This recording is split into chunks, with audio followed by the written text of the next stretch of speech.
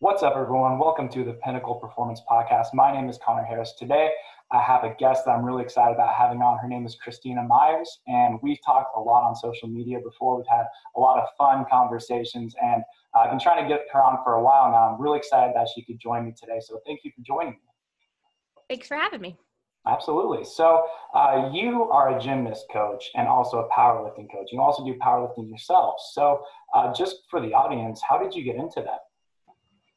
I started gymnastics in preschool, actually. So that one, my parents kind of chose for me. When it came to be time to choose one sport or keep doing all the things that I got into as a kid, gymnastics was the one that I loved the most. So I went that route and I kept doing it until I was a junior in high school and I had a lumbar stress fracture. So that was what kind of finally took me out. And it was an odd timing that I could either try and make a comeback and maybe have time to do it in 1 year or just move on and do something else. And so I actually went from gymnastics to, in a roundabout way, I got into track. And that is what I did in college. And so the very first time I touched a barbell was freshman year of college in the weight room for track. And then that strength and conditioning coach had no idea what to do with a beginner because you usually don't get them in college. That was an interesting experience. And I actually hated it at first, mostly because it was new and I didn't feel very confident in what I was doing. So I just felt lost all the time. And I am not a person that likes to not know what's going on. So that was really stressful. But after I got out of that, I was like, all right, so now that nobody's watching me all the time, like I'm going to figure this out. So my route to powerlifting kind of came from like not immediately picking up barbell training and not liking it. And then I was like, all right, I have to get good at this. Can't be bad at anything. So, yeah. So then when I started working in a gym, that's kind of when I picked it back up. And eventually just like lifting in general, I was like, okay, I really like trying to get super strong. And there weren't a lot of females in powerlifting back then. So I didn't have a lot of people to watch like you do now. There's lifting everywhere on social media. That I found one person, her name was Leanna Carr, and she actually ended up being a teammate of mine eventually when I hired my coach. So I kind of watched what she was doing and I was like, that looks like a lot of fun. She seems really confident, so I want to try it. And basically once I started, I was hooked. So nice. Yeah, gymnastics and powerlifting is a very interesting and unique combination. So in terms of like, you do the strength conditioning for your gymnast, correct? Yes. So how do you go about doing that? Because those are two very contrasting, different sort of approaches to performance and human performance. So in terms of strength conditioning for gymnastics, how do you go about approaching that with your high school gymnasts? It's not as different as you would maybe expect it to be just because of where they are and what they need. So, I mean, so much of gymnastics is having a really good strength base. So we do squat, deadlift, pressing variations on top of a lot of other strength work. And if it doesn't look exactly the same, I mean, I don't have them barbell squat very often. But the basics of it are all kind of the same and kind of that goal of increasing the strength base first. And then of course we've got to worry about power and plyometrics and all of that stuff more with the gymnast, a little less with the powerlifting, unless somebody just has an interest in it. Then sometimes I'll throw some extra of that in there for them. But I would say the basis of the programming, like the big blocks of it, look a lot more alike than you would think that they would.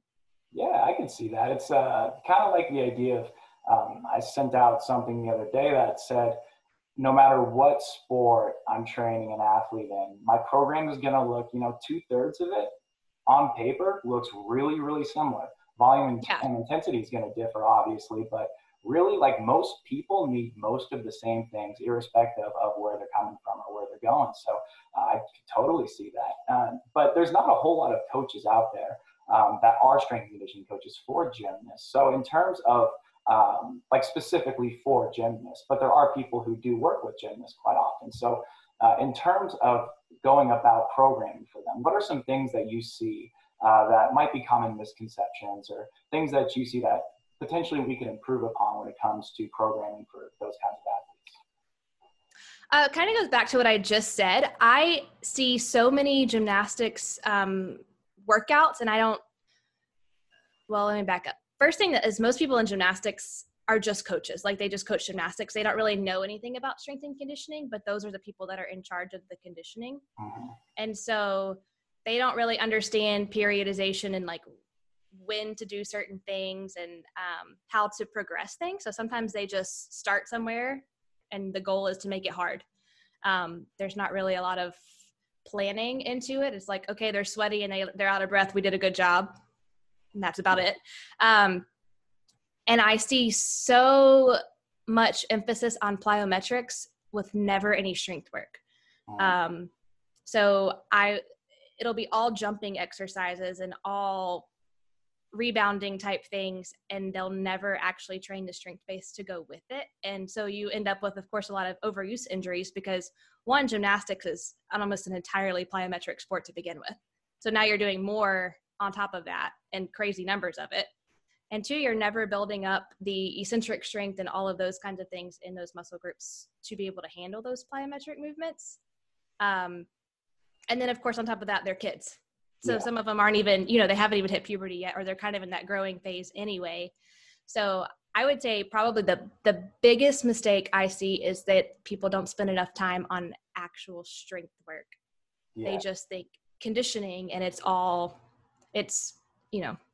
hard, but hard in the wrong way. It's challenging and not in the way that they need it to be. So. Yeah, I could see how that would be the case. And it makes sense because when you have someone who isn't, certified in strength conditioning, doesn't come from a background of that, I could see how they would say, okay, like what do we need to do to get these kids better? Well, they jump a lot, so let's just jump. But there's so many ground contacts that you're already getting. It's like, that's why, same reason why you don't want to jump volleyball players a ton in season, because they're already getting so much of that. So that strength component is huge. It's like the same thing with runners too. If you have someone who doesn't have a good foundational background in strength conditioning, you would say, well, this person just needs to do a ton of high rep work because that's what their sport is. But really, it's like, no, these people need max strength work sometimes sprinkled in there, because the higher their total relative strength is, then the less work they have to basically exert with each step they take relative to each race. So that's, very well said. So what's your, now let's flip to powerlifting now. Now, when you have your powerlifters, you work with a lot of female powerlifters? Mostly female. I'm probably 2/3 female and about a third of mine are male. Gotcha. How do you get your clients? Mostly through social media and word of mouth these days. I cannot think of the last time that I actually advertised that I was taking on clients, but I always have them, and I almost always have a pretty steady flow of new people inquiring to the point that I can't take them all on. And it's just because I think if you actually provide a good service and people are seeing progress, they will tell their friends who are wanting to possibly get into it, and then you just kind of have a pretty good pool of people to pull from. So, and social media is definitely a good tool for getting people now. And powerlifting is a very social media driven sport right now. And that is good and bad. I think some people do it for the wrong reasons, but the fact of it is that there are people who want to get into powerlifting and they're watching other people on social media. So the more you can kind of get your name out there and what you do and what makes you a little bit different than everyone else, or the free program they can find online, because there are a lot of those. I think that kind of sets you up to always have somebody who's watching you and wanting to know when they can get in. So. Yeah. And there are a lot of people trying to be powerlifting coaches these days. You see that it's very saturated on Instagram, particularly from what I see. What do you do to kind of differentiate yourself, to stand out, not just being different for the sake of being different, but what do you do that helps you kind of stand out amongst the crowd, amongst all these coaches who are trying to do the same thing? One thing about powerlifting specifically is there's a really low barrier to entry for the athletes, because you don't necessarily have to be athletic to be decent at powerlifting. It's very entry level. Squat, bench, and deadlift are fairly simple movements compared to some other things. And then for coaches, there's no real governing body or anything like that is requiring a certain level of certification or a certain level of requirements to be able to get into it, especially online. No one is policing that at all. It's not like if you want to work for a college strength and conditioning program, you need at least a CSCS and these things. No one cares. And a lot of athletes don't know what to look for. And so one thing that I have tried to do is, because I do have a lot of those qualifications and I'm still working through grad school and some other things, is I try to highlight them without bragging about them, which can be a really hard line to walk sometimes, because in the powerlifting community, there's kind of this still like brute strength above all else mentality sometimes. And so sometimes people are like, oh, they're too smart, they can't possibly be good at this. I don't know. It's kind of backwards.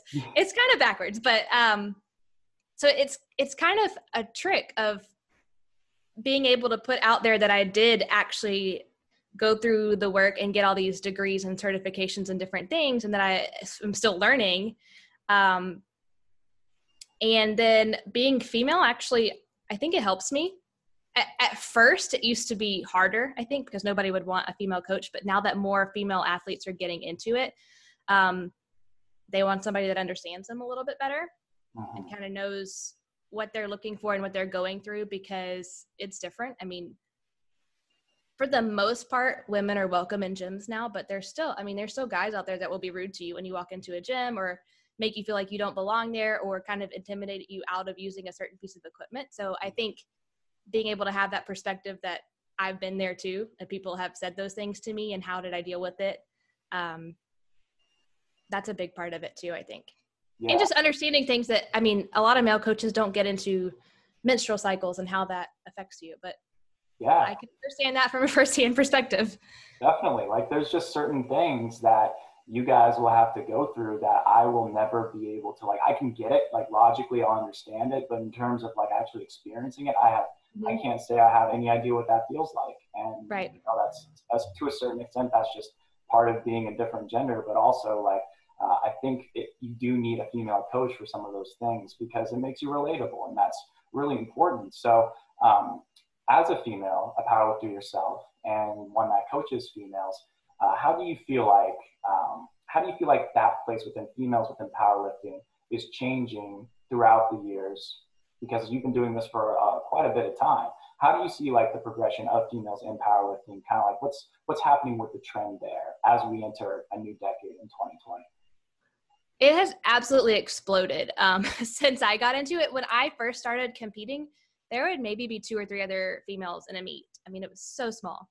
And now it's almost, I would say it's almost half. I think it's probably about 1/3 to 2/3 now, but that is crazy compared to what it used to be like. And I think part of that is just that more women are getting into truly lifting now than they used to, because they're kind of getting out of the pink dumbbells phase. More of the truth is starting to get out there about what actually makes you look a certain way and feel a certain way and, you know, make progress. And so people are more open to actually learning to do some of these barbell movements. And then I think one of the other things is people realize that getting strong is actually really empowering in other areas of your life too. I mean, obviously, you know, you feel physically strong, but once you realize you can do a certain weight, like maybe you squat 200 pounds for the first time and you're like, okay, I'm a little more confident to try this other new thing. So I think once you really get into it and you get into it for the right reasons, it can be kind of addicting for females, especially if they were not athletes before. And so that's kind of a new dedication or commitment for them, and a new way to kind of empower themselves to be a little bit more confident in other areas. Yeah. So definitely growing. Absolutely. I can think of just not even with powerlifting, just really any sort of like hard training in general. I remember when I first started getting into it, I was a very self-conscious kid when I was growing up.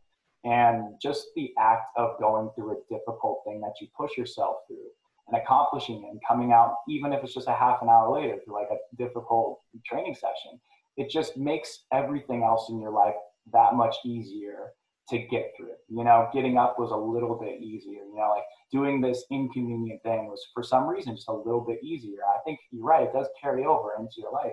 I think irrespective of who you are or where you come from, I think that's very valuable. So when it comes to your business, with your online business, in-person business, how did you go about starting that? Obviously you have these certifications, you're in grad school, but what was a strategy you utilized early on to help kind of like ignite your business? So I actually, I kind of started slowly branching into it before it was like the cool thing to do. Fitness social media was not what it is now at the time. There were some online coaches out there, but it wasn't the vast majority. Like now everyone's coaching online. So I was actually personal training in a commercial gym, and I needed a way to work with people who didn't need me right there with them anymore. Like they still needed some guidance. They needed a program to follow and, you know, some check-ins here and there, but they didn't need me to literally stand there with them while they did their workout, or maybe they couldn't afford that much personal attention, because it is more affordable to do online coaching most of the time. Just because the level of interaction and time commitment from the coach is usually less, unless you're doing like virtual sessions or something like that. But so it came from me. What? You do many virtual sessions? I don't usually, but here lately I've done a few just to kind of help people that I can't see in person right now. So it started with trying to find a way to get those people what they needed, but it was against the rules for the gym. And I tried to go through them and say, hey, I want to do this. Is there any way we can make this a package or whatever? And so I kind of had to like secretly do it for a little while until I could get out of that situation and get into something where I could really do whatever I wanted. But it was good because I got to experiment when nobody really was watching me, if that makes sense. Like I just had one or two people that I was kind of working on it with, and I was figuring out what was and wasn't working as far as check-ins and communicating with them. And for me, the first people I had online were people that I had already trained in person. So I did know them pretty well. So that made it a good learning experience. But once I left that commercial gym, I kind of went off on my own there. And that's where I was really able to like get into the online side of things and kind of hone in on what would make it work and what would attract people to it. And it was a little bit tough at first because people weren't really doing online coaching. And so like knowing how to get people into it was hard.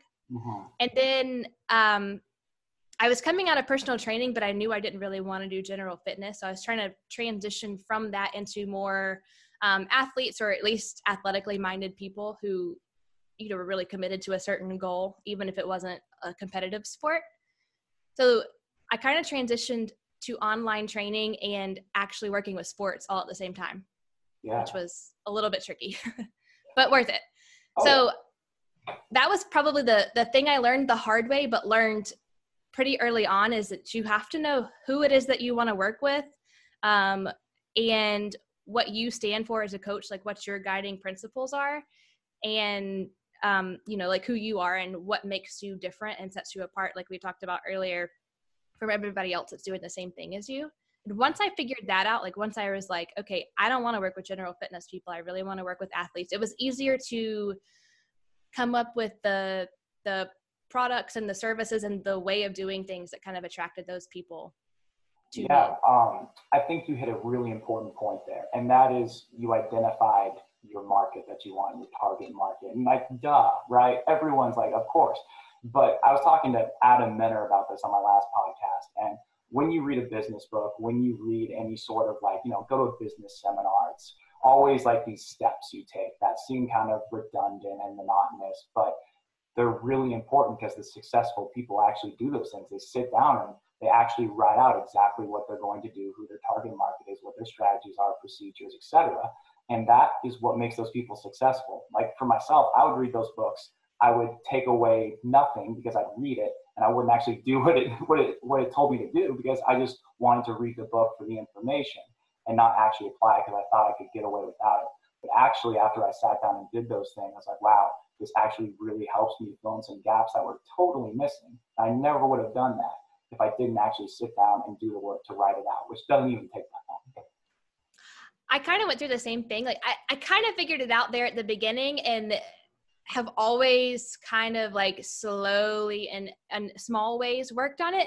But it really, this year, when I started doing the new branding that I just did, the two different people, one with a photographer and one was an actual designer, both made me do pages and pages of work on that. And even though I thought I knew, like I got even better at it because I did have to like really, really think about it. And it helped me a lot. Like I obviously got design work that has helped to make my content look nicer, but it really gave me a lot better direction of where to go with it, I think. So, you're kind of getting to the right people because you're telling them what they need to learn or what they want to learn, the things that are actually important to them versus just what you think. I think the branding thing you did, and we talked about this, I think that was really, really important because everything you put out has a consistent message behind it. It all kind of, it doesn't look the same, but it has similar themes. Even the colors, like this is something I do because as soon as they scroll down and they see, oh, your colors, your style, they know it's you. As opposed to just posting something that is just, another face, another video of someone, squatting, benching, deadlifting, like they're going to see 1,000 times over the next 10 minutes that they're scrolling. I think that's a huge thing because that helps you stand out. That helps people start to build an association between your content and who you are. And I think that's huge. And you put yourself out there a lot. There's always pictures and videos of you doing things. And I think that's really important too, because that's why I started this podcast, really, because if we're just text on a screen to someone, then we're just, another person. But if someone can associate your voice or your face with how you would say those things, or you actually carrying out the message that you preach, I think that's really important for people to see. That's something that I had to get a lot more comfortable with recently. And thankfully, I have some people who have been really supportive of me doing it and reminding me to do it on a regular basis because I'm really introverted. So I don't really like to put myself out there on social media. That's not something that I would do if I wasn't the face of my business. I would probably have a very small account and not really post a whole lot of personal stuff. But even little things like, it was probably 3 weeks ago. It seems like 6 months ago now with everything going on, but it's probably only 3 weeks ago. I answered questions from the little question box on Instagram in person. Like I turned the camera around and spoke instead of just writing out my answers. And a lot of people messaged me when they were like, you literally never show your face unless it's like a lifting video. Like you don't show your face. And so we never get to see you. And I was like, I didn't really think about it like that. I was answering their questions, but I wasn't really making it a personal connection. So things like that are difficult for me to do because it kind of goes against my introverted nature. But once I started doing them, I definitely noticed a difference in people feeling like they knew who I was a little bit better.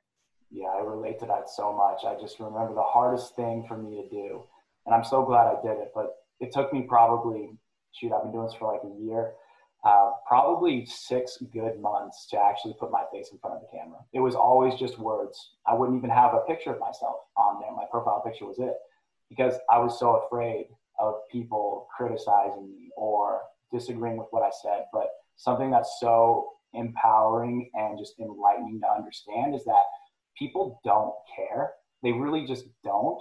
Like, unless you're just being a jackass or you're just putting out things that are blatantly not true, people don't really care because you're just another thing they're scrolling past. And yes, like your brand matters, but no one really cares if you stutter on a video. No one cares if you're not saying things in the best possible way. People care about what can I get out of this and help myself with this information I'm doing. Like, how much value are you providing? And that, to me, I think is more important than anything else. Because a lot of people talk about principles.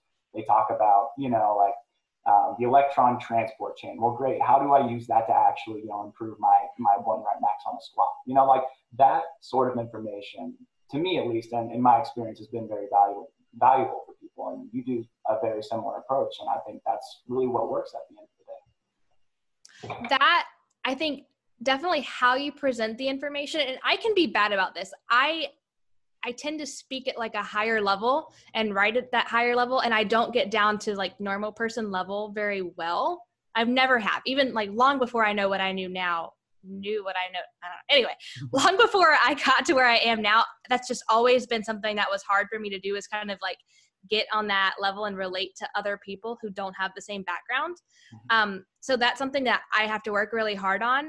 But because I know I have to work on it, I think it makes me better at putting those posts together, because I can kind of back up and say, okay, if I wasn't talking to myself, if I was talking to somebody, if I was talking to me 5 years ago, before I actually knew how to do a correct squat, like how would I word this so that it would help me, versus what I would tell the person in my grad school class who's on the same level as me. That helped me a lot. And I would say, like we said, showing my face and like actually speaking more, people are like, not that I thought you were mean, but it was not personal. And now that you talk to us more, you're human. Like now you seem like a real person and not like just some account on social media. Like I feel like I could actually meet you and know who you are now, which is good in coaching. Huge. And that's the whole language thing is so important too. That's something I'm always trying to do better. And I think we have a bias as coaches and people who have studied the things that we're studying for so long to where, you know, we want to sound smart, we want to sound intelligent, and the things we know make so much sense to us. They make a lot of sense because we've been studying it for so long, we've been practicing it for so long. But to the average person, they might not know what an adductor is. So for me, like I'm always typing out, if I'm talking about an adductor, like the ishiocondylar adductor, and people are like, what are you talking about? Like, what is that? So I have to go, okay, inner thigh. And that really helps. But I don't want to say that because I want to sound smart. And it's really just an ego thing at the end of the day. So if I just check that and go inner thigh muscle, big butt muscle, glute max, and then that makes it more understandable for people. So that's a huge point. And I think that we could always do better with that. And really, some of my most successful content has been just the most basic of all basic things.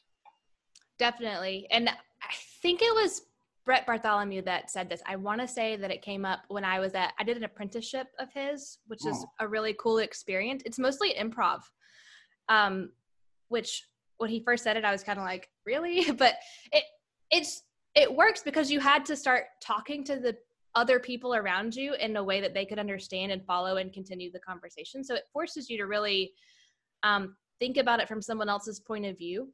And are they going to understand what you're saying and kind of catch your train of thought? And so he said something that really kind of stuck with me. And that was, you're not talking to your colleagues, you're talking to to athletes. So you don't need your colleagues to know what you're talking about. You need the athletes to get it. And it doesn't matter if your colleagues think you sound smart because you aren't talking to them. Like the athlete needs to know what the heck they're supposed to do. Yeah, and that's what makes an effective coach. Was that an in-person or online mentorship? That's in person. Okay, gotcha. How long was that? It was 2 days, so it was like 2 full days on a weekend. Very cool, very cool. Okay, so like kind of a seminar almost. Kind of. It's like a seminar, but you do almost all of it. I mean, he would get up and talk and do some different things like that, but the majority of it was you were working with the people who were at the apprenticeship with you. Like I said, we played a lot of improv games or like broke up into small groups and did things. And that's one of the things I liked about it because I would love to just sit and not have to participate and sit back and like listen to somebody. That's easy. But it doesn't challenge you that much. So when they make you do it, it sticks with you better, I think. Definitely. Have you read his book? Mm-hmm. Conscious Coaching. Yeah. For those of you who don't know, it's Conscious Coaching. And that's a fantastic book about relationships and buy-in. And really, like when I read that book, there was one consistent theme that I noticed throughout the whole thing. And that was you have all these different egos, all these different introverts and extroverts. But at the end of the day, you have to give them what they want, not even in a sense of programming, but a sense of autonomy, in a sense of where they are in the room relative to others. You have to make them feel comfortable in that regard. And that was a huge point for me because we're always talking about autonomy in the sense of like, let them choose the exercises or set rep schemes, whatever the case may be. But in terms of like managing someone's own ego, and I don't mean ego in a negative way, like just ego in general, it doesn't have to be a negative thing. Everyone has one. You have to give them what they want because that is going to make them feel comfortable. And they're going to feed off of that, and they're going to buy into what you do ultimately, which is going to make your program better. And that's exactly the majority of the apprenticeship was designed to do is take those things that he wrote about in the book and make you do them. Because it's easy to read it and say, okay, and it's a totally different thing to actually be able to apply them. So that's most of what it was forcing you to do those different things in different scenarios. Yeah, it's good to like get out of your comfort zone a little bit with that stuff. Definitely that. As a fellow introvert, I completely understand that that's difficult. How many people were in the room? I think there were 10. There were 10 of us. It's pretty small, but that almost makes it harder because people like really get to know you. Yeah. And you can't hide in the crowd. You're going to have to participate. So What do you think that? I think when we think of coaches, like Brett, I've never met him, but he seems like your classic extrovert. You know, oh very, yeah. very happy, jolly-go-lucky, very much like a talkative person, and he's great in front of a camera. But for people like you and me, that can be a little bit harder. But when it comes to coaching, there's pros and cons to being both an introvert and an extrovert. What do you think an introvert has that's a benefit, like to our advantage? Obviously, it can be harder for us to talk to people and address a crowd, but what do you think is a benefit of that as it relates to coaching and programs? I think for me and the particular group of people that I work with, whether it's high school girls or well, I actually have gymnastics. I have everybody from 8 to 18. So I have like youth athletes through teenage athletes through high school athletes with that. And so that's a hard time to be a female. I mean, going through puberty and especially now with social media, which thankfully we did not have when I was their age. That's hard. And so to be able to kind of relate to what they're going through a little better, even if it's not exactly the same, I can kind of get on their level better because I am shy, you know, so even if it's not the same thing that I might get nervous about, I can relate to feeling insecure about something that I have to do anyway. And, you know, you just kind of have to get over it. And that's a harsh way to say it, but you can help them work through it and say, okay, why? You know, why do you feel that way? What can I do to help you? How can we work on this together? And the same thing with a lot of my adult female clients. They have some reason that they haven't already started lifting and haven't already done these things. And whether it's because they feel like they don't know what they're doing, or they are scared or whatever else it is, you can kind of relate to them better, I feel like, than if I was somebody who was perfectly fine and comfortable in all situations and wouldn't be able to relate to that, being afraid to go into the weight section of the gym or being nervous about getting into certain situations or picking up a really heavy bar because it's nerve-wracking, you know? So I think being an introvert is helpful to me as a coach because I can get into their shoes a little bit better for the most part. And even my like super extroverted out there clients, they still have something, you know, that they're a little bit insecure about. And so I think they feel more comfortable talking to me about it than they might if it was like their husband, you know, or somebody that is a little bit closer to them. So I think like the overarching theme of what you said is like just listening. Yeah. I think that's what I try to do well, because I've always gotten along better with people who are, my best friends are all extroverts because they just like to talk. And I love to listen to people. That's what I like to do. And as coaches, it's easy for people, like even I catch myself talking too much. And I have to back down. I feel like, okay, I have, 2 ears, one mouth for a reason, right? That classic saying.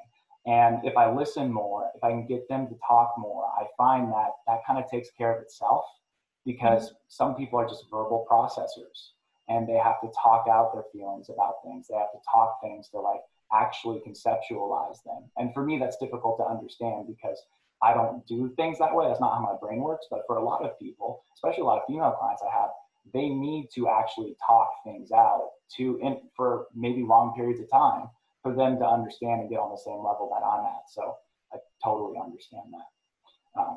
In regards, I wanted to switch gears really quick and talk about a couple of things, because I think you are the single best person to talk about this with. Well, actually, first of all, let's back up.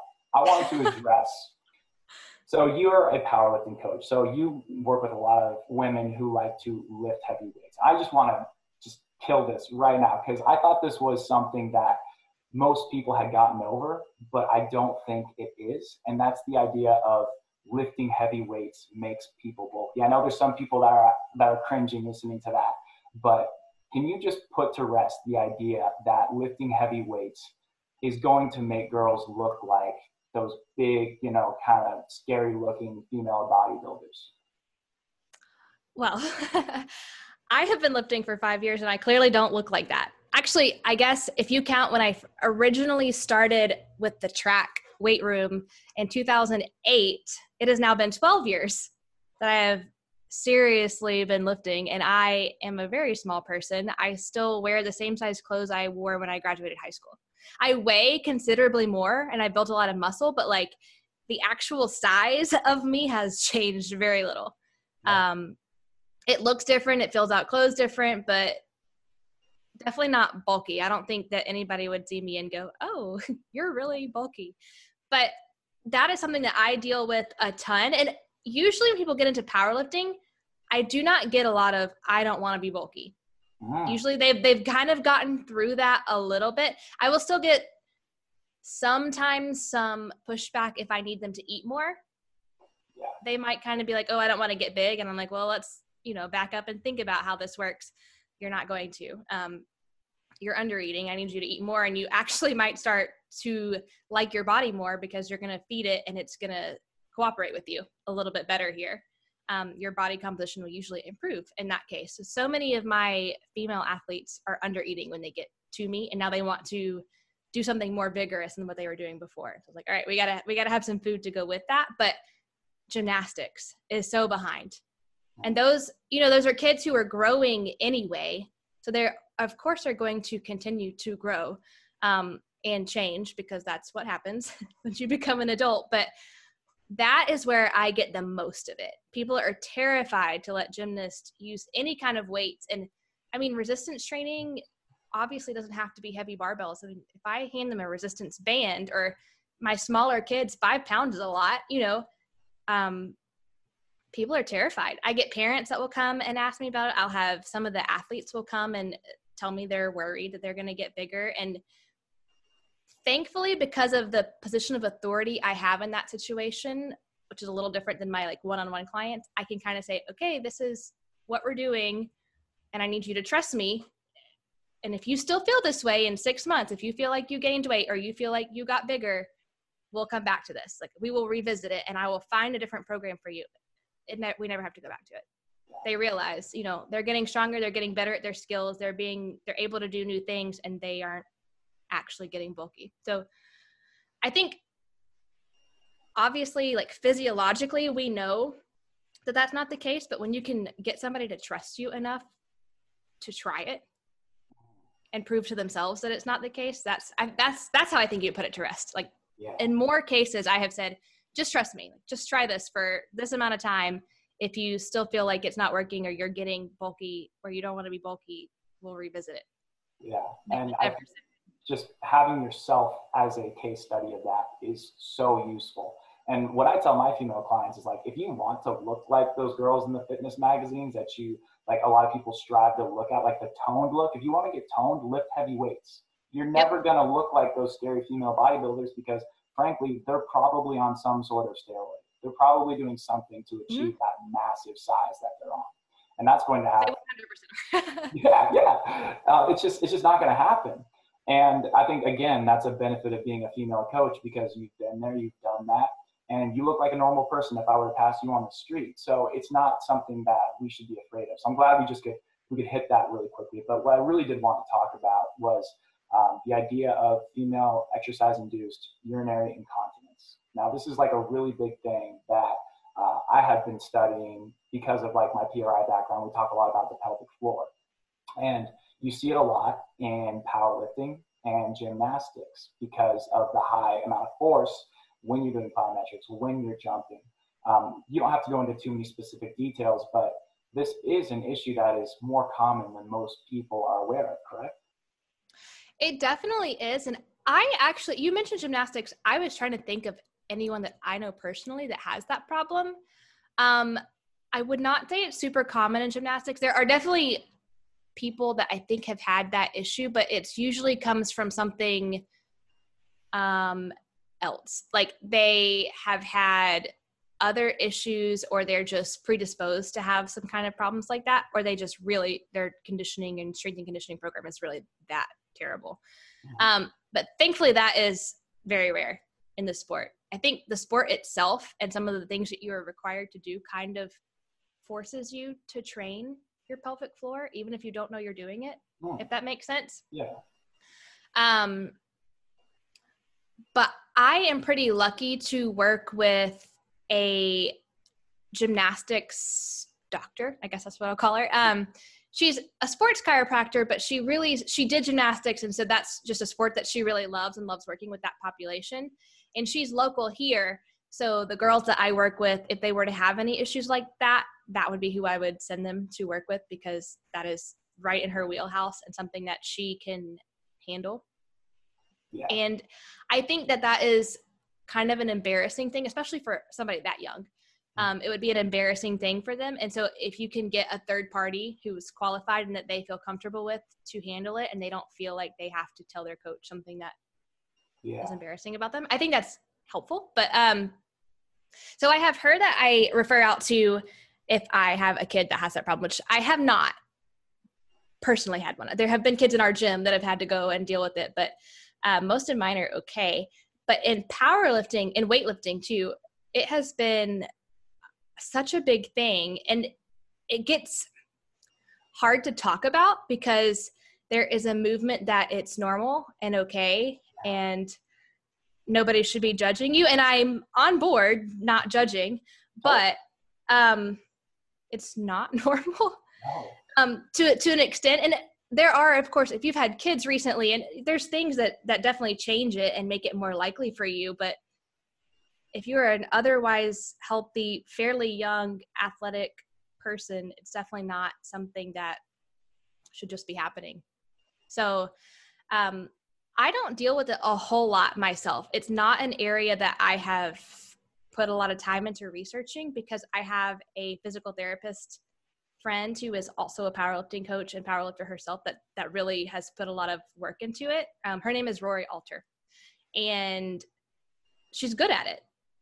And so if I needed somebody to work on that, she is a PT and she can do online visits. And so that's who I send them to, but she'll be the first to tell you too. Like, it could be how you're wearing your belt. It could be that you're not bracing correctly. It could be a lot of things, but the bottom line is we should be working on it, not just dismissing it as a normal thing. So thank you for saying that. I've seen so many videos on YouTube of, females doing powerlifting competitions, sumo deadlifts, and then they just pee on the floor and halfway up through the rep in the sticking point. And then you'll see all these comments saying, don't judge her, this is normal, this happens all the time. Totally understand where they're coming from. Makes sense. But at the same time, it's indicative of something potentially going on within their body that probably needs addressing. So I'm glad we could hit that. But in terms of why I brought that up, I think there's a lot of things that you have to deal with as a female coach. There's the female athlete triad. There's a lot of other psychological things that go on. So in terms of handling these issues, do you feel like this is something that is a challenge to you? Do you feel like you have to work through these things a lot? And what are some strategies that perhaps, I know my audience is predominantly male, so if you have a male coach, what advice would you give to them to help females? Because females probably aren't going to want to talk about this to their male coach. But if this does become an issue that we see and they're not telling us, what should we do? That's something that I actually have an assistant coach who is a male. And so he does occasionally get a female client through me. And he comes to me usually and says, okay, I don't know what to do. What do I do in this situation? And thankfully I can be there and kind of guide him through that. But I would say, kind of like I did, if it's something that I either don't have an interest in getting better at or getting more expertise in. And for me personally, there are some things that I'm not that super passionate about, but I know they're important. I find somebody that I can refer out to. So that would be my first recommendation, is find people. If you're, a coach in a school, find somebody local to you that you trust and that you think has a good personality, especially if you work with younger females, somebody that they're going to trust.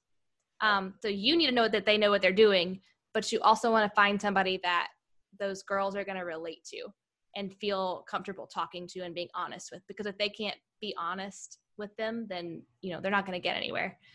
That is definitely the top of my list, especially when it comes to nutrition or something that is some kind of disorder, physical or mental.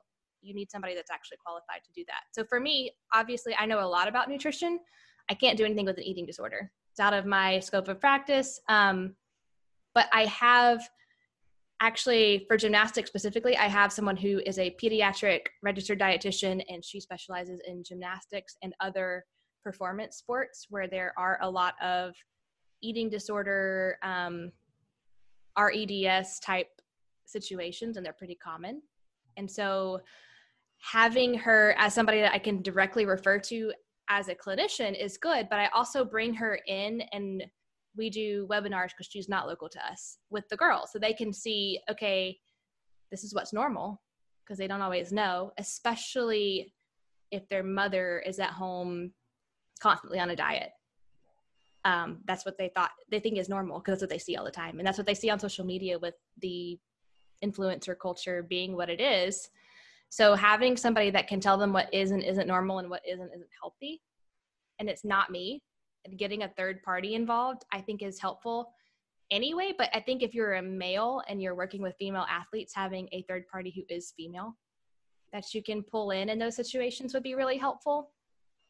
And then on top of that, doing whatever you can in your situation to make those girls or their parents, depending on the age of the athlete, feel like they can be open and actually communicate with you honestly, even if they won't tell you maybe what the problem is. You know, if they were embarrassed, maybe they will at least say, hey, I feel like I need to talk to somebody. Can you help me?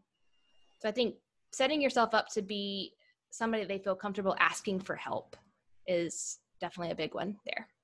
Do you think that, let's say you have a good relationship with this person? I've had to deal with this twice, and both times I knew they were not going to come to me, but I knew it was an issue that was probably detrimental to their long-term health, and I had no idea how to approach this conversation with this person because I knew I was going to have to be the one to initiate some sort of interaction to send them to someone that I know could handle this issue, because clearly I'm not in a position to do that. What would be some good conversational strategies, for lack of a better term, to get this person to perhaps kind of be receptive to the idea of you saying, hey, I see this is going on. Could we potentially have you talk to someone? That's really tricky. And I think it's really individual. Because in some cases, whoever it is, especially, I feel like the younger the athlete, the more they're going to be scared to ask for help, or maybe they don't even realize that they need it. So you have to kind of present it to them in a way where they don't feel like you are, or they're not in trouble. Right, yeah. And I get that a lot with gymnastics. And I don't know if it's the culture of the sport or the group of people I work with specifically, but they feel like if there's anything wrong that they're going to somehow be in trouble for it. And I think kids feel like that a lot.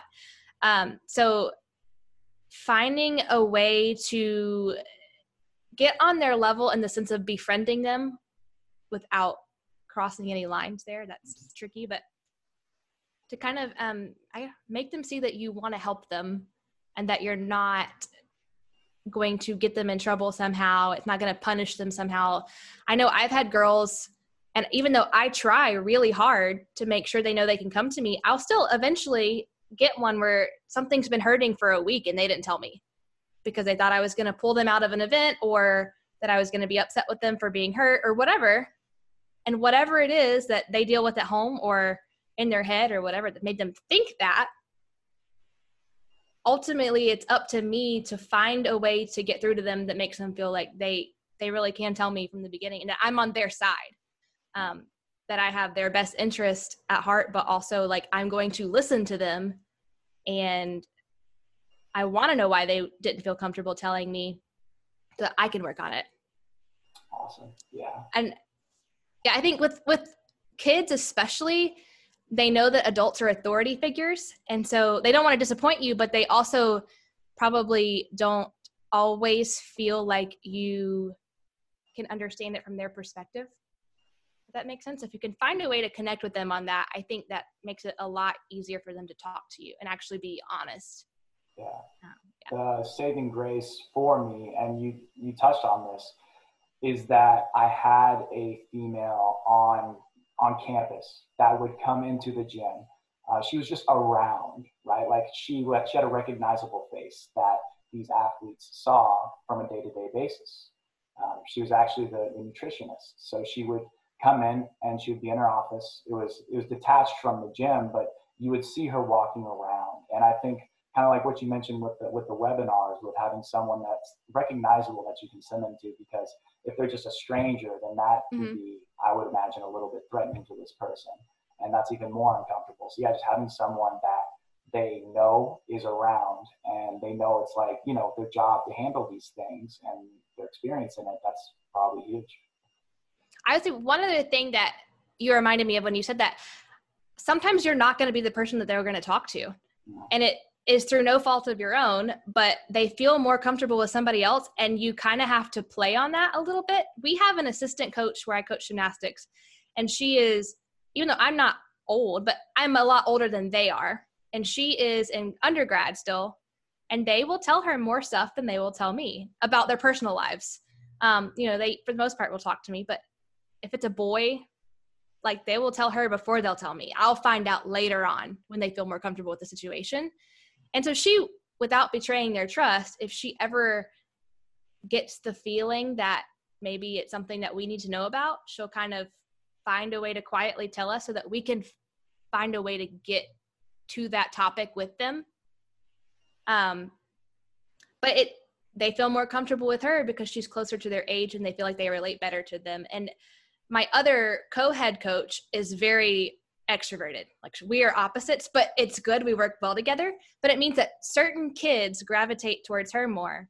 And then some of them will gravitate towards me to tell me things because I'm a little quieter and they don't think I'm going to repeat it out loud, you know? Yeah. So I think that is something to keep in mind, is like you said, somebody on your staff that they feel comfortable with, and it might not be you. And that's not always anything that you can fix, but you learn how to use it to your advantage. If they feel comfortable talking to that other person, then let them. Yeah, and that's totally fine. And yeah, it's the same. You're never going to be able to be friends with everyone because people need different things. They need a different approach for different things. Like when we're younger, we go to our mom for certain things and our dad for other things. It's the same thing. So I just remember when I was in North Carolina working with high school athletes, I loved that job so much because I was old enough to be mostly an authority figure, but I was also young enough to where they understood that I could relate to them because I'm not, you know, I'm probably 9 years older than them, but still it's like, I still like know what they're going through. I remember what it was like to go into a weight room, to train, to be around peers with peer pressure and influences and, you know, drugs and alcohol and all those things going on in the high school setting. Like they would open up a lot to me. And I think that was really big for my ability to get these kids to buy into a program for strength conditioning that was never there in the first place. And that was a challenge, but it was also incredible. And it was great to use my age and circumstances to my advantage in that regard. So transitioning a little bit here, let's get into the meat and potatoes of your actual programming for strength conditioning. Okay. What influenced you the most? What books have influenced you the most? And what do you use today? What's your general approach?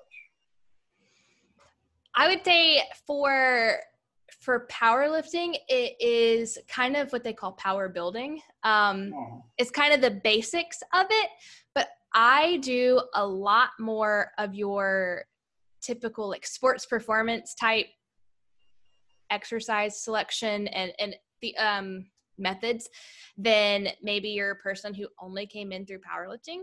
And so I think that's one of the things that kind of makes me a little bit unique as a coach, but I got there in a roundabout way. Like I started off when I first got into powerlifting, I was doing both powerlifting and bodybuilding competition. And my coach is very good at that. That's kind of what he did his master's in, was that kind of specific physique type work. And that's what he lectures on now and studies a lot of. So he's been a big influence on me. I've been with him since the beginning, and he's a great mentor. So I have a lot of that style in there.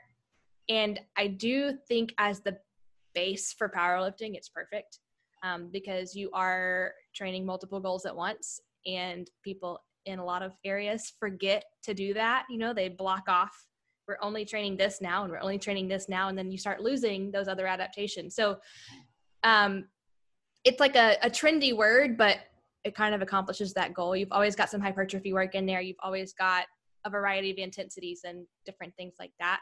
But then now I still have that, but I also have more I get a lot more out of the sagittal plane than I did when I first started coaching. So I have my coach who was a big influence for sure. And then the doctors that I was talking about earlier, the sports chiros, they're both CSDSs as well. And they have a lot of different background. They do DNS and PRI and gosh, so many other things, FRC. Oh. And so I've learned a lot from them, even without going through some of those certifications myself, just kind of big concepts. And that is the beards there at the farm here in town. And then I have learned a ton just from my master's program and different books that I've read. So I love the periodization, the Bompa and Buzzacelli.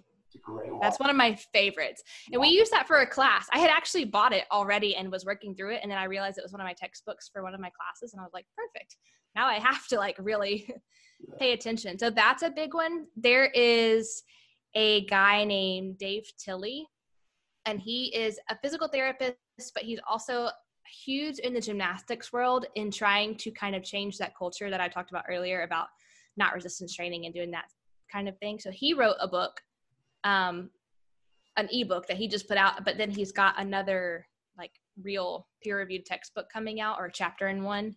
So I follow him a lot and have read through that. And even though I read it when I was trying to develop things for gymnastics, it kind of bled over into my powerlifting side of things for sure.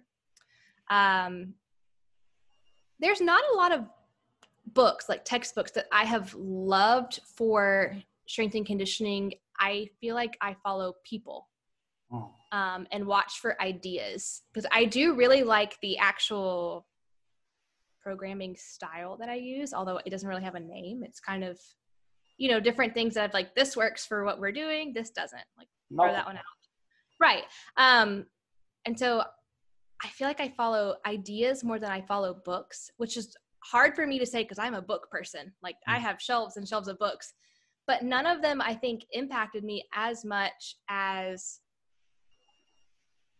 trial and error stuff did. And that's a mistake that I made.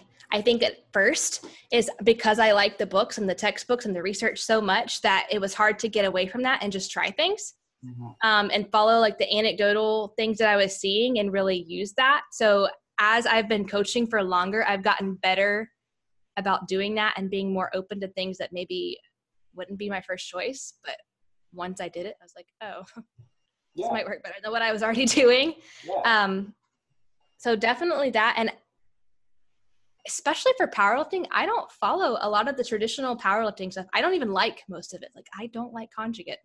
Nice. Someone's gonna like crucify me for that, but I don't like it. That's fair. I'm sure that I have, without realizing it, pulled some concepts from it.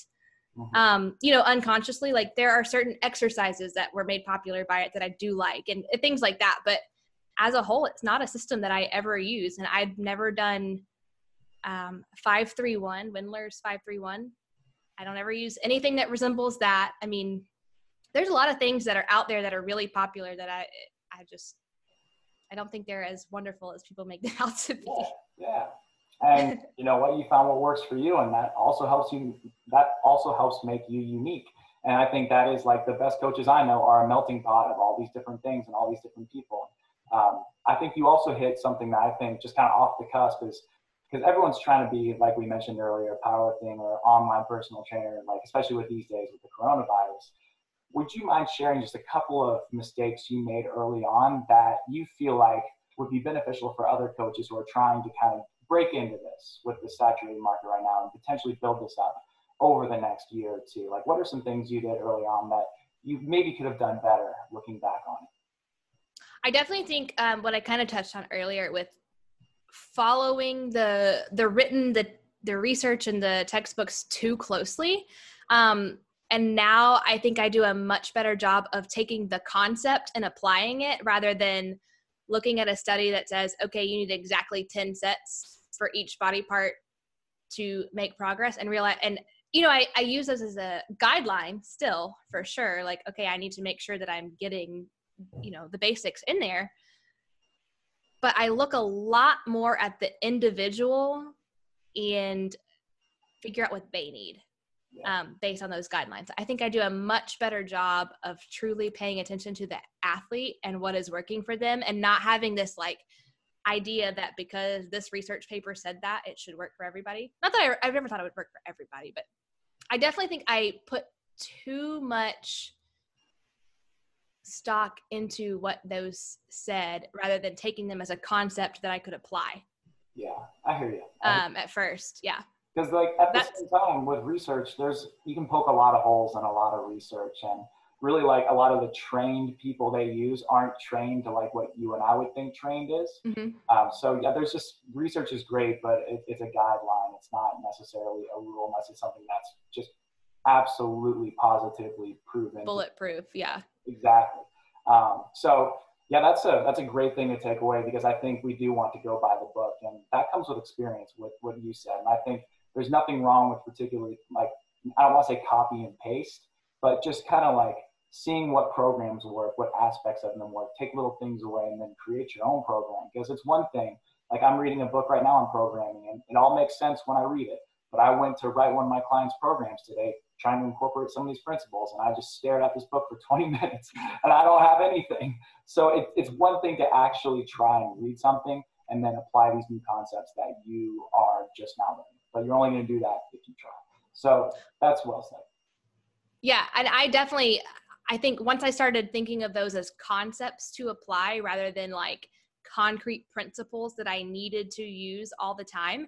And another thing you mentioned, there's a lot of ways to poke holes in research. There is so little research on females in the exercise science realm. And so even if I have something, I have male research. And yes, a lot of things are really close, but they aren't. I mean, there's things that you got to take into account that aren't shown in the research, and they're not in the textbooks right now because no one's ever done that, or there's not enough research on it to really consider it to be a concept yet. You know, it's just kind of an abstract idea that one person did the study and it showed this, but like, is that really how it works? Or is that just how this one study turned out? And that won't change for a while. It'll take years before we have more of that material to look at.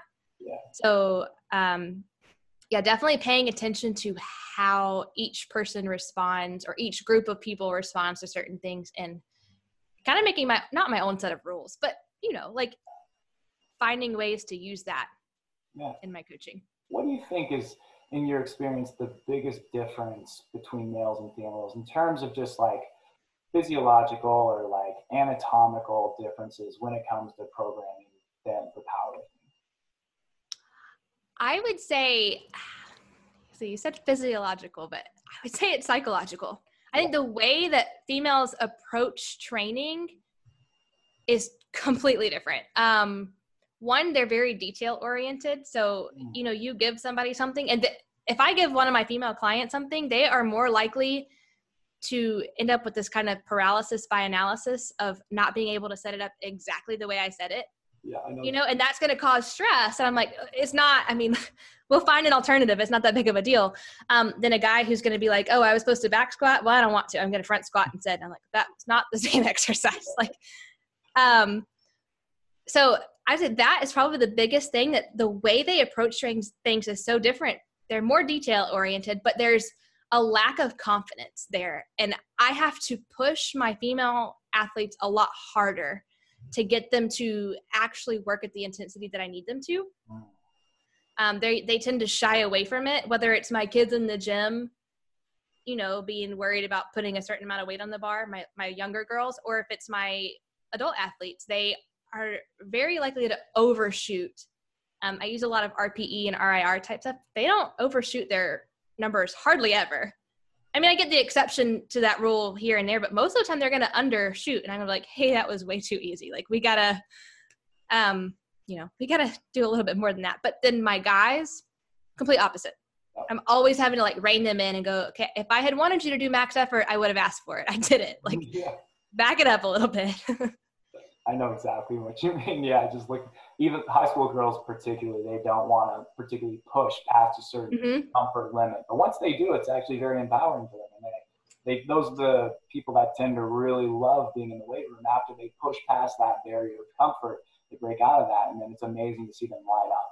And that's Definitely. probably the most rewarding thing. One of the most rewarding things I did when I was over there, just helping a couple of girls like really fall in love with being a Mm-hmm. That's awesome.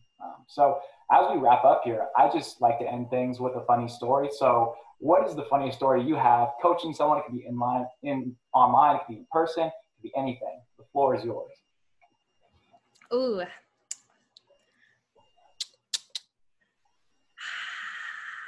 I don't know which one I want to tell. You just have so many. I work with kids, so I have some stories. I have a kid who, TikTok and all those crazy dances that they are learning. She, it was at a competition this year, actually. And she is notorious for doing them. And most of my kids are like really chatty at meets, and she is not. She is one that like wants to put headphones in it. And it's always kind of this thing that we have to handle carefully, because I want her to be part of the team and be a good teammate, but also like I want her to be well prepared to do what she needs to do. And if like drawing or using headphones and listening to her own music is what makes her feel ready, then I kind of don't want to take that away from her. She was doing a TikTok dance and it was her turn to go. And when we're on vault, I am like across the room, like 75 feet away from these kids. And I couldn't get her attention because her headphones were in and she was facing the other way. And she's like doing TikTok dances down at the end of the runway. And the whole gym has like stopped to watch her now because I've been trying to get her attention. The judges have saluted her already. And then like the crowd is like waving at her. And anyway, it took somebody like literally walking up to her and pulling her earbuds out of her ears. And she was like, what? And then, she turned around and was like, oh my gosh. Just in her element. I love that. Yes. So there's probably a video out there of her doing those dances and like not knowing that everyone is trying to get her attention. I had, when I was doing my high school thing, I had this girl who did the same thing. She liked to have one AirPod in. I wouldn't let them have two in just because I can't talk to them if they're doing that. Yeah. And, who knows what's going on with that. And it would be the same girl every time. Like sometimes some athletes would wear them, sometimes they wouldn't. But this girl always had it. She was maybe like 4'11" and, just like weighed pretty much nothing. And she just liked to be in the weight room. I was like, okay. So one day I asked, like, what are you listening to? And she had screamo death metal on. That's so me. It's like, okay. You would never, ever picture it, but she was, blank face. You would never guess. It could have been classical music for all we knew, but she had screamo death metal. Like, is this what you listen to? I kept saying, yeah. Her dad was in the military, so maybe that has something to do with it. I don't know. I just got into that kind of music for, I don't even know why, in like middle school. And I still like it. Like I listen to mostly older music anyway. And I don't mean like oldies, but I do like those. But like from 2012 and back, I don't like hardly anything new. And I have certain bands that I listened to then that I still really like. And I'll switch back and forth and listen to all kinds of stuff. But every once in a while, something like that is just what I'm in the mood for. And when Matt and I first met, and this was like 5 years ago now, we went on a road trip and I forget what we were doing, but he did not know like what my kind of music that I listened to was. So I was driving and I think one like fairly normal like Blink-182 song played and the next one was kind of screamo and he was like, I'm stuck in the car for hours with this person that I really don't know. What is the draw to it? I'm curious. No judgment. Like, what is is it the energy? Is it the words? What is it? I don't know. Like, it's catchy to me. Although I know people don't feel like that don't like it. But I'm not really big into hip hop, and like there are certain songs that I like and I think they're catchy and I'll listen to, but I don't know. And I don't like the super heavy death metal type stuff. There's bands like A Day to Remember, and it's kind of like that poppy pop punk metal sound. They're a little more tame. Those are my favorites. But I don't like the more mainstream stuff either. Yeah. So I don't know. It just resonates with you. Yeah, for some reason it does, and I couldn't tell you why, but I always feel like I can relate to most of the songs. So yeah. I mean, I was in New Orleans last year and I heard jazz, like real jazz for the first time. I was like, this Yeah. awesome. I had no idea like jazz, this genre of music, I completely closed myself off to. This is actually Yeah. really good. So now I like jazz. But yeah, for whatever reason, just stuff resonates with us. But so yeah, just to wrap up, tell us, do you have anything going on, anything planned in the books for your online stuff? Well, right now, I don't think anybody has anything planned. So I am actually on a break from school. It was just the way my semesters worked out. I have 8 weeks off. I have about 4 weeks left of that. And then I have 2 more 8-week terms and I will graduate. So I will officially have that master's degree. What are you specifically going after? It's a master's in applied exercise science, but it is strength and conditioning is my concentration. Oh yeah. So I want to get more into education type situations. I love coaching and I'm definitely going to do that for as long as I can, forever and ever, hopefully. But I want to teach more. And so I've been kind of practicing that with like what kind of social media content I put out and getting in line for some of these speaking type opportunities. But maybe a position as like an adjunct professor. I still live in the same city that I went to undergrad in, and it's a great small school. So I would like to guest teach there some. I think that would be really cool.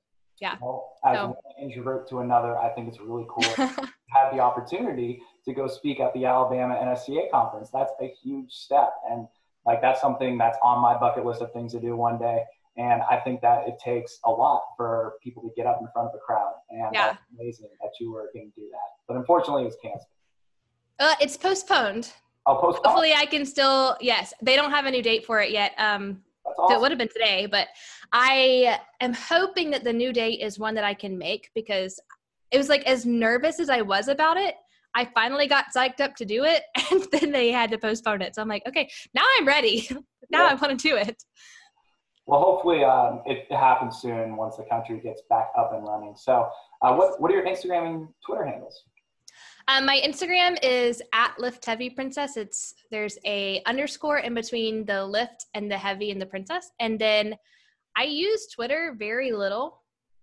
I actually don't even know what my Twitter handle is. I use Instagram the most. Like Instagram is definitely where you find me. Twitter is mostly personal. Sometimes I'm funny. Gotcha. Well, thank you, Christina, for coming on. I appreciate your time. Thanks for having me.